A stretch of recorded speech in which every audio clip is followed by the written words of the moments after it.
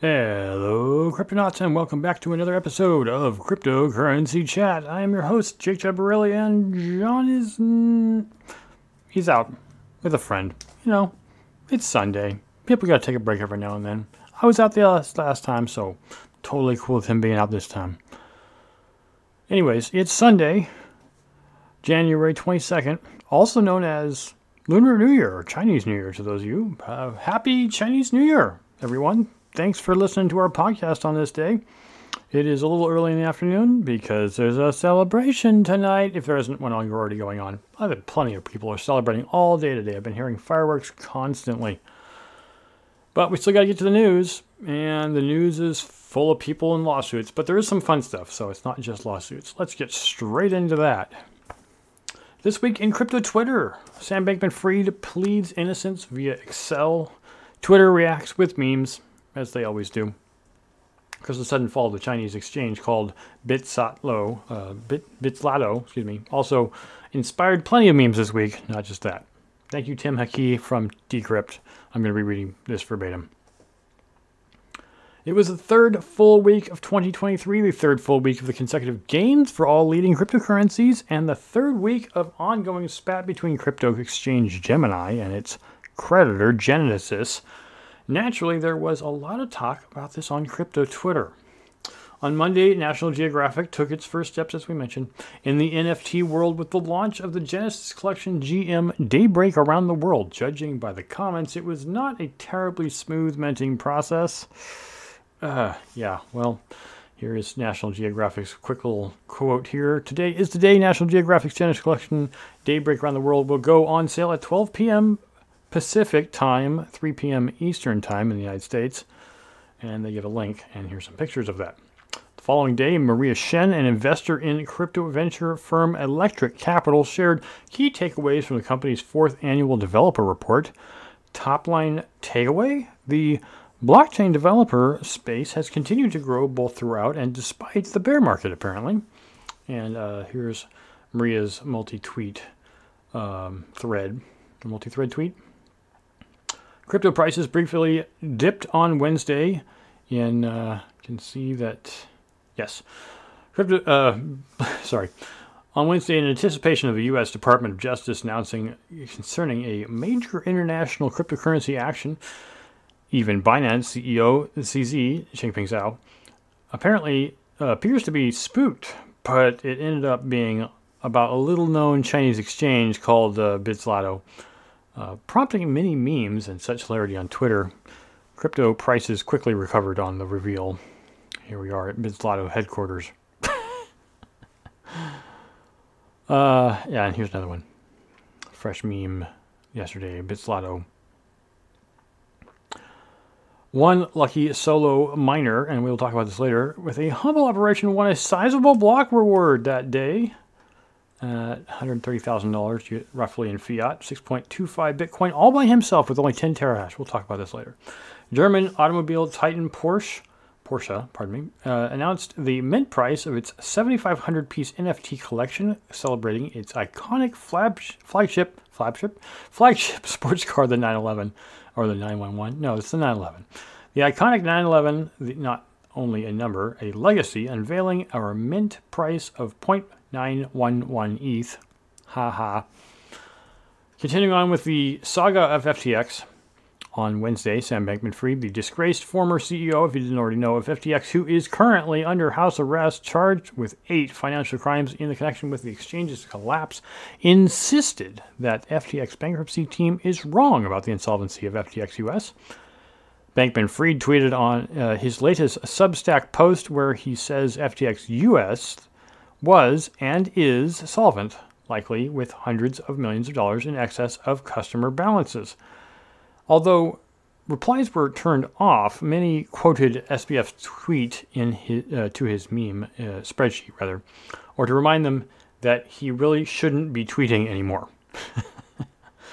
SBF when he makes a spreadsheet. Yes, this is from Office Space. And here is some of his content. And here we go. These funds, are they in the room with us now? And Bloomberg crypto journalist Muyao Shen that day tweeted a handy flowchart connecting the key players at the top of FTX's former empire. And here is a tweet with all that information. Click on the link and you can probably see it for yourself. The following day, all the links to the articles that we use are going to be in the description. You guys can check it all out that way. The following day, SBF reacted to a bit of news from his successor, the bankruptcy lawyer John J. Ray III. Ray most notably chaired Enron Creditors Recovery Corp., a company that returned nearly $1 billion, or $828.9 million, to Enron's creditors after the energy company in 2001 filed for what was back then the largest Chapter 11 bankruptcy in history. Yeah, I remember it was huge. 20 years ago now. And SBF tweets. I'm not going to read it. FTX collapsed native token FTT also jumped at the news of the possible FTX reboot. Sure, guys, it's not going to happen. On Thursday, a crypto-loving lawyer who tweets at MetaLawMan shared a 10-tweet threaded highlighting stark differences in John J. Ray III's handling of the FTX and Enron bankruptcies. Distinctions. I guess this guy's really into this. Thank you, Mr. MetaLawMan. Gemini versus Genesis Week 3. It's now the third week of a feud that began at the beginning of the year with news surface. Crypto lender Genesis allegedly owes users of Gemini's Earn product about $1 billion. Gemini Exchange co-founder Cameron Winklevoss and digital currency group GCG Chief Barry Silbert, who wholly owns Genesis, locked horns over it again last week before the United States Securities and Exchange Commission, SEC, got involved and filed a set of charges against both Gemini and Genesis, alleging that Earn was an unlicensed security. It seems this is the common thread. On Wednesday, there were reports that Genesis was preparing to file for bankruptcy. Ouch. Crypto trading company Cumberland, which also operates under the TradeFi trading firm DRW, on Friday announced it had no exposure to Genesis. That's a very good thing, and here's their tweet. Genesis parent company, GCG, also made an announcement, and here is that tweet regarding bankruptcy. Finally, crypto news account Watcher Guru posted a growing list of bankruptcy crypto companies, and I will list those because we've already talked about several of them. Watcher Guru says, bankrupt crypto companies in 22 and 23, Three Arrows Capital, Celsius Network, Terraform Labs, Voyager Digital, Core Scientific, Babel Finance, HODLNOT, Genesis, BlockFi, ZipMax, and FTX.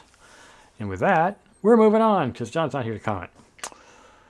This week in coins, you guys have probably been following this. There's been quite a bit of an uproar. You can check it out on CoinGecko right now. In the last hour or two, it's gone down a little bit. I'm not quite sure why that is, but it has been up quite a bit. I mean, Bitcoin was sitting under 20K for quite a while there, and then it popped up just a little over like 21, and then went up to 23. I think it's down a little bit now, back to 22.5. But it's been making a rebound, and it's not been bad. The whole market went over $1 trillion. So this week in coins, Bitcoin and Ethereum rise. Solana rises the most. Yeah, it went up a lot. The third full week of 2023, also the third consecutive week of market gains for all the top cryptocurrencies. Market leaders, Bitcoin and Ethereum, have kept pace with each other to once more bring crypto's total market capitalization, as I said before, to $1 trillion. Crypto investors may feel like we've gone back to the heady days of Bitcoin's bull run, though, of course, we're far from the 2021 highs. Yeah, about a third of that still. Actually, I think it was 3.5 trillion, wasn't it? All right, well, we can look easily back at CoinGecko. Bitcoin blew up 16% over the past week and trades at around 23,000. Well, we already know it's 22.5 at the time of this writing. According to CoinGecko data, that's still a 64% drop from Bitcoin's all-time high above 69,000 November 10th, 2021, a little over a year ago. Ethereum rose 14% and currently trades at 1650. I think it's slightly less than that, but we talked about that earlier. On Tuesday, the Ethereum network hit 500,000 validators ahead of March's scheduled Shanghai upgrade. Shanghai will allow validators who each must stake 32 ETH, around $50,000, to begin mining Ethereum using the network's proof-of-stake consensus mechanism to withdraw their staked ETH and any rewards that have accrued thus far. The Two market leaders have briefly dipped on Wednesday in anticipation of a U.S. Department of Justice announcement concerning a major international cryptocurrency action. Even Binance CEO, as we mentioned in the previous article, appeared to be a little bit bothered by this, prompting many memes with hilarity on Twitter. For the third straight week, Solana led the market rebound, rising more than any other of the top 20. Sol's up 40% over the last 7 days to reclaim a value of $25. Of all the leading cryptocurrencies, Solana was worst affected by the FTX meltdown in November last year due to the fact that FTX was one of the earliest and largest financial backers and endorsers of the cryptocurrency. Solana was trading at nearly 36 when the crisis began, ultimately bottoming out around $10. So the recovery comes as a massive relief for those who have bought in at 36. Popular meme coin Shiba Inu, or SHIB, also had an explosive week, blew up nearly 28%, far outpacing the meme coin, its parodies Dogecoin, and added 7.5% to its total price.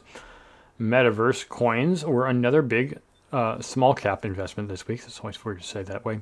Big small? No, big small. Decentraland's Mana led the charge at about 79% to rally to $0.75. The Metaverse token rallies generally large this week. The notable rallies include XRP, which blew up 9% to 41 cents. Polygon's Matic rose 11% to a little over $1. Tron surged about 10% to just above 6 cents. And Avalanche climbed a max of 12.8 to 17.39. Discussing the digital euro. Finally, in the political world, there weren't many further steps to be taken towards regulating crypto anywhere else in the world this week, but some interesting news came out of Brussels. Yes, Brussels, not the Brussels sprout. Bad pun. The European Central Bank is currently investigating a feasibility of releasing a cryptocurrency of its own, a digital euro. The Euro Group, which comprises finance ministers of EU member states employing the euro, regularly meet to discuss this topic. In the latest exchange, they concluded that any currency created by the digital euro project must offer EU citizens privacy and fall in line with other policy objectives such as preventing money laundering, illicit financing, tax evasion, and ensuring sanctions compliance, which means you can't sell it to Russia. I'm guessing other places too, but Russia is the big one right now. On Tuesday, the European Parliament once delayed voting on the bloc's Landmark Markets in Crypto Assets, or MICA bill. An unified regulatory framework, if passed, will be applied to crypto across the Union. Voting will happen in April of this year. So, some interesting funny news I kind of want to talk about here was with this, this is an author here, I guess, Ben Munster, somebody they brought on, is kind of a comedian. And he's talking about an article called Hot DAO Time Machine.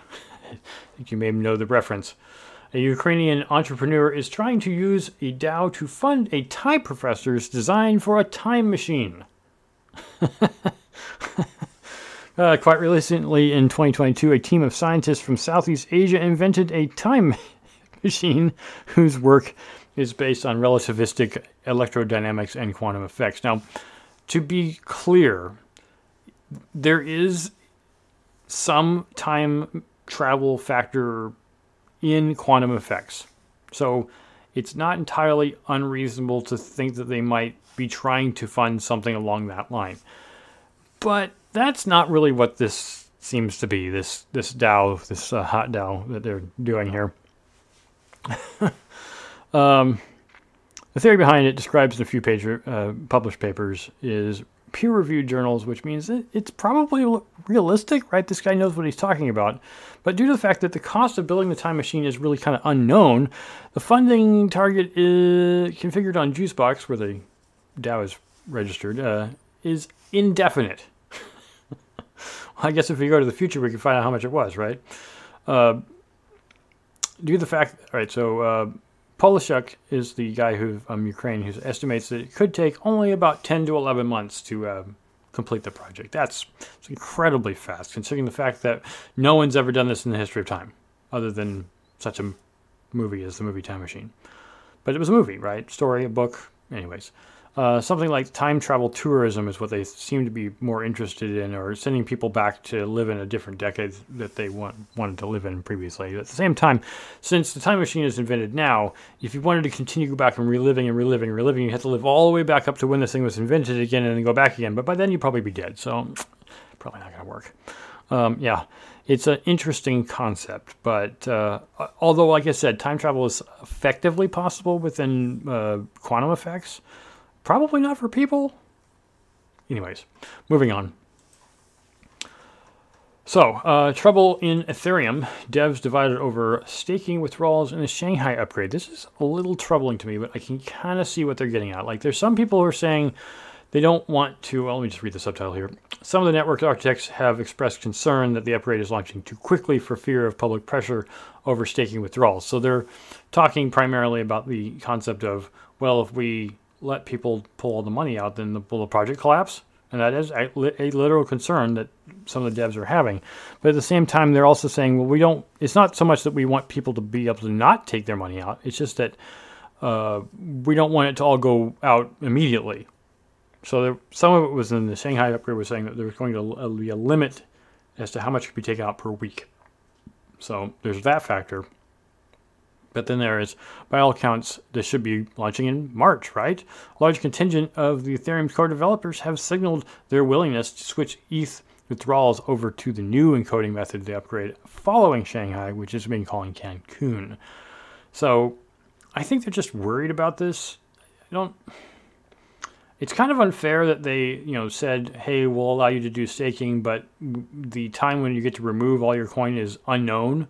Oh, yeah, it'll be in the future, right? But when in the future? The same problem we had with when was it going to be shifted over to proof of stake? And it took them like almost a year and a half longer than it should have. So it's kind of, stake at your own risk, but I think that's always been true. So Ethereum may be one of the largest projects, if not the largest project that is currently capable of doing staking. But in fact, it is definitely the largest, most expensive, most valuable, not expensive. It's just, I don't know, to me it just seems somewhat unfair to continually hold back and not really say, oh, no, we don't want it to go until after March. Come on, guys. I guess putting your value in internet magic money, right? Moving on. Nexo. Here, Nexo settles with the SEC and will pay $45 million and will kill the crypto lending product. Now, we all know what happened to Celsius. Celsius was doing pretty much the same thing Nexo was. Now, Nexo wasn't offering quite as much interest, although depending upon the coin in the United States, you get as much, I think, as 8% or 12% if you were accredited. I will admit to having used Nexo, but because their offerings were always kind of suspect to me, I didn't leave my money in there. I took it all out. And I'm glad I did. I'm not saying that Nexo was bad, but the way that they're putting it, so let me just say this, extending a rough start 2023, crypto lender is settling with regulators over its interest products. So they're going to cease the offering with the interest program and pay $22.5 million penalty plus an additional $22.5 million to settle with state regulators. So that's where the $45 million comes from. But I don't know if it's not so much a... This feels like the thing that Gary Gensler has been saying all along, that he's been trying to get people doing this sort of thing to stop doing. So say if you're offering or selling products that constitute securities under a well-established laws and legal precedent, then no matter what you call the product, those are subject to the laws and are expected to comply with, right? But, and this is the thing that I keep saying, is like, well, is it a security? Are these things actually securities? Do people put money into these things with the expectation of them going up in value? Yeah, they do. So I guess that does technically qualify as a security. Now, does mining? I think that remains to be seen. I don't think it ever will be officially counted as a security. Because, I say personally with my own experience, the number of times that I've lost money putting money into mining is a lot. I'm not saying every single time. I've definitely made money, or else I wouldn't keep doing it. But this is kind of like, the same way a security is treated. And Nexo did not register and did not follow the rules, and this is the penalty they pay. So no more earned products like Genesis or Gemini's Genesis project. I think it was the one that we talked about. The Winklevoss twins were associated with Barry Silbert, and the same thing with Celsius. If you basically have a system where you can put money in expecting a return, an increase in return, then it's a security. And that's been pretty well cleared up with pretty much every single example of this so far. So the one thing that I find interesting that Nexo is commenting on this is it is now unfortunately clear to us, they say, that despite rhetoric to the contrary, the U.S. refuses to provide a path forward for enabling blockchain businesses, and we cannot give our customers confidence that regulators are focused on their best interests. So whether that's a cop-out statement or not, I can kind of follow that Nexo is not super thrilled. I mean, Nexo is a British company, so I'm sure it disappoints them that in the U.S. they can't continue doing this. Finally, as was mentioned earlier in This Week in Crypto Twitter, Solo Bitcoin miner solves block with a measly rate of a mere 10 terahash. I mean, maybe that sounds like a tera is a lot, right? But really, honestly, I think that's the most powerful Bitcoin Antminer is like 140 terahash. So this guy was doing a 10 terahash. You probably spent maybe a couple $1,000s on his entire setup. Well, beating this extremely unlikely odds, and I believe the odds are actually 1 in 27 million. So this guy basically won the lottery, and we've been mining probably with USB miners for a number of years. Well, since Bitcoin came out, is whenever this person started. But yeah, 10 terahash is nothing. It's incredibly unlikely. I mean, one thing I would comment at the very end here of the article was that mining pool Bitcoin.com is the largest mining pool currently in the Foundry USA.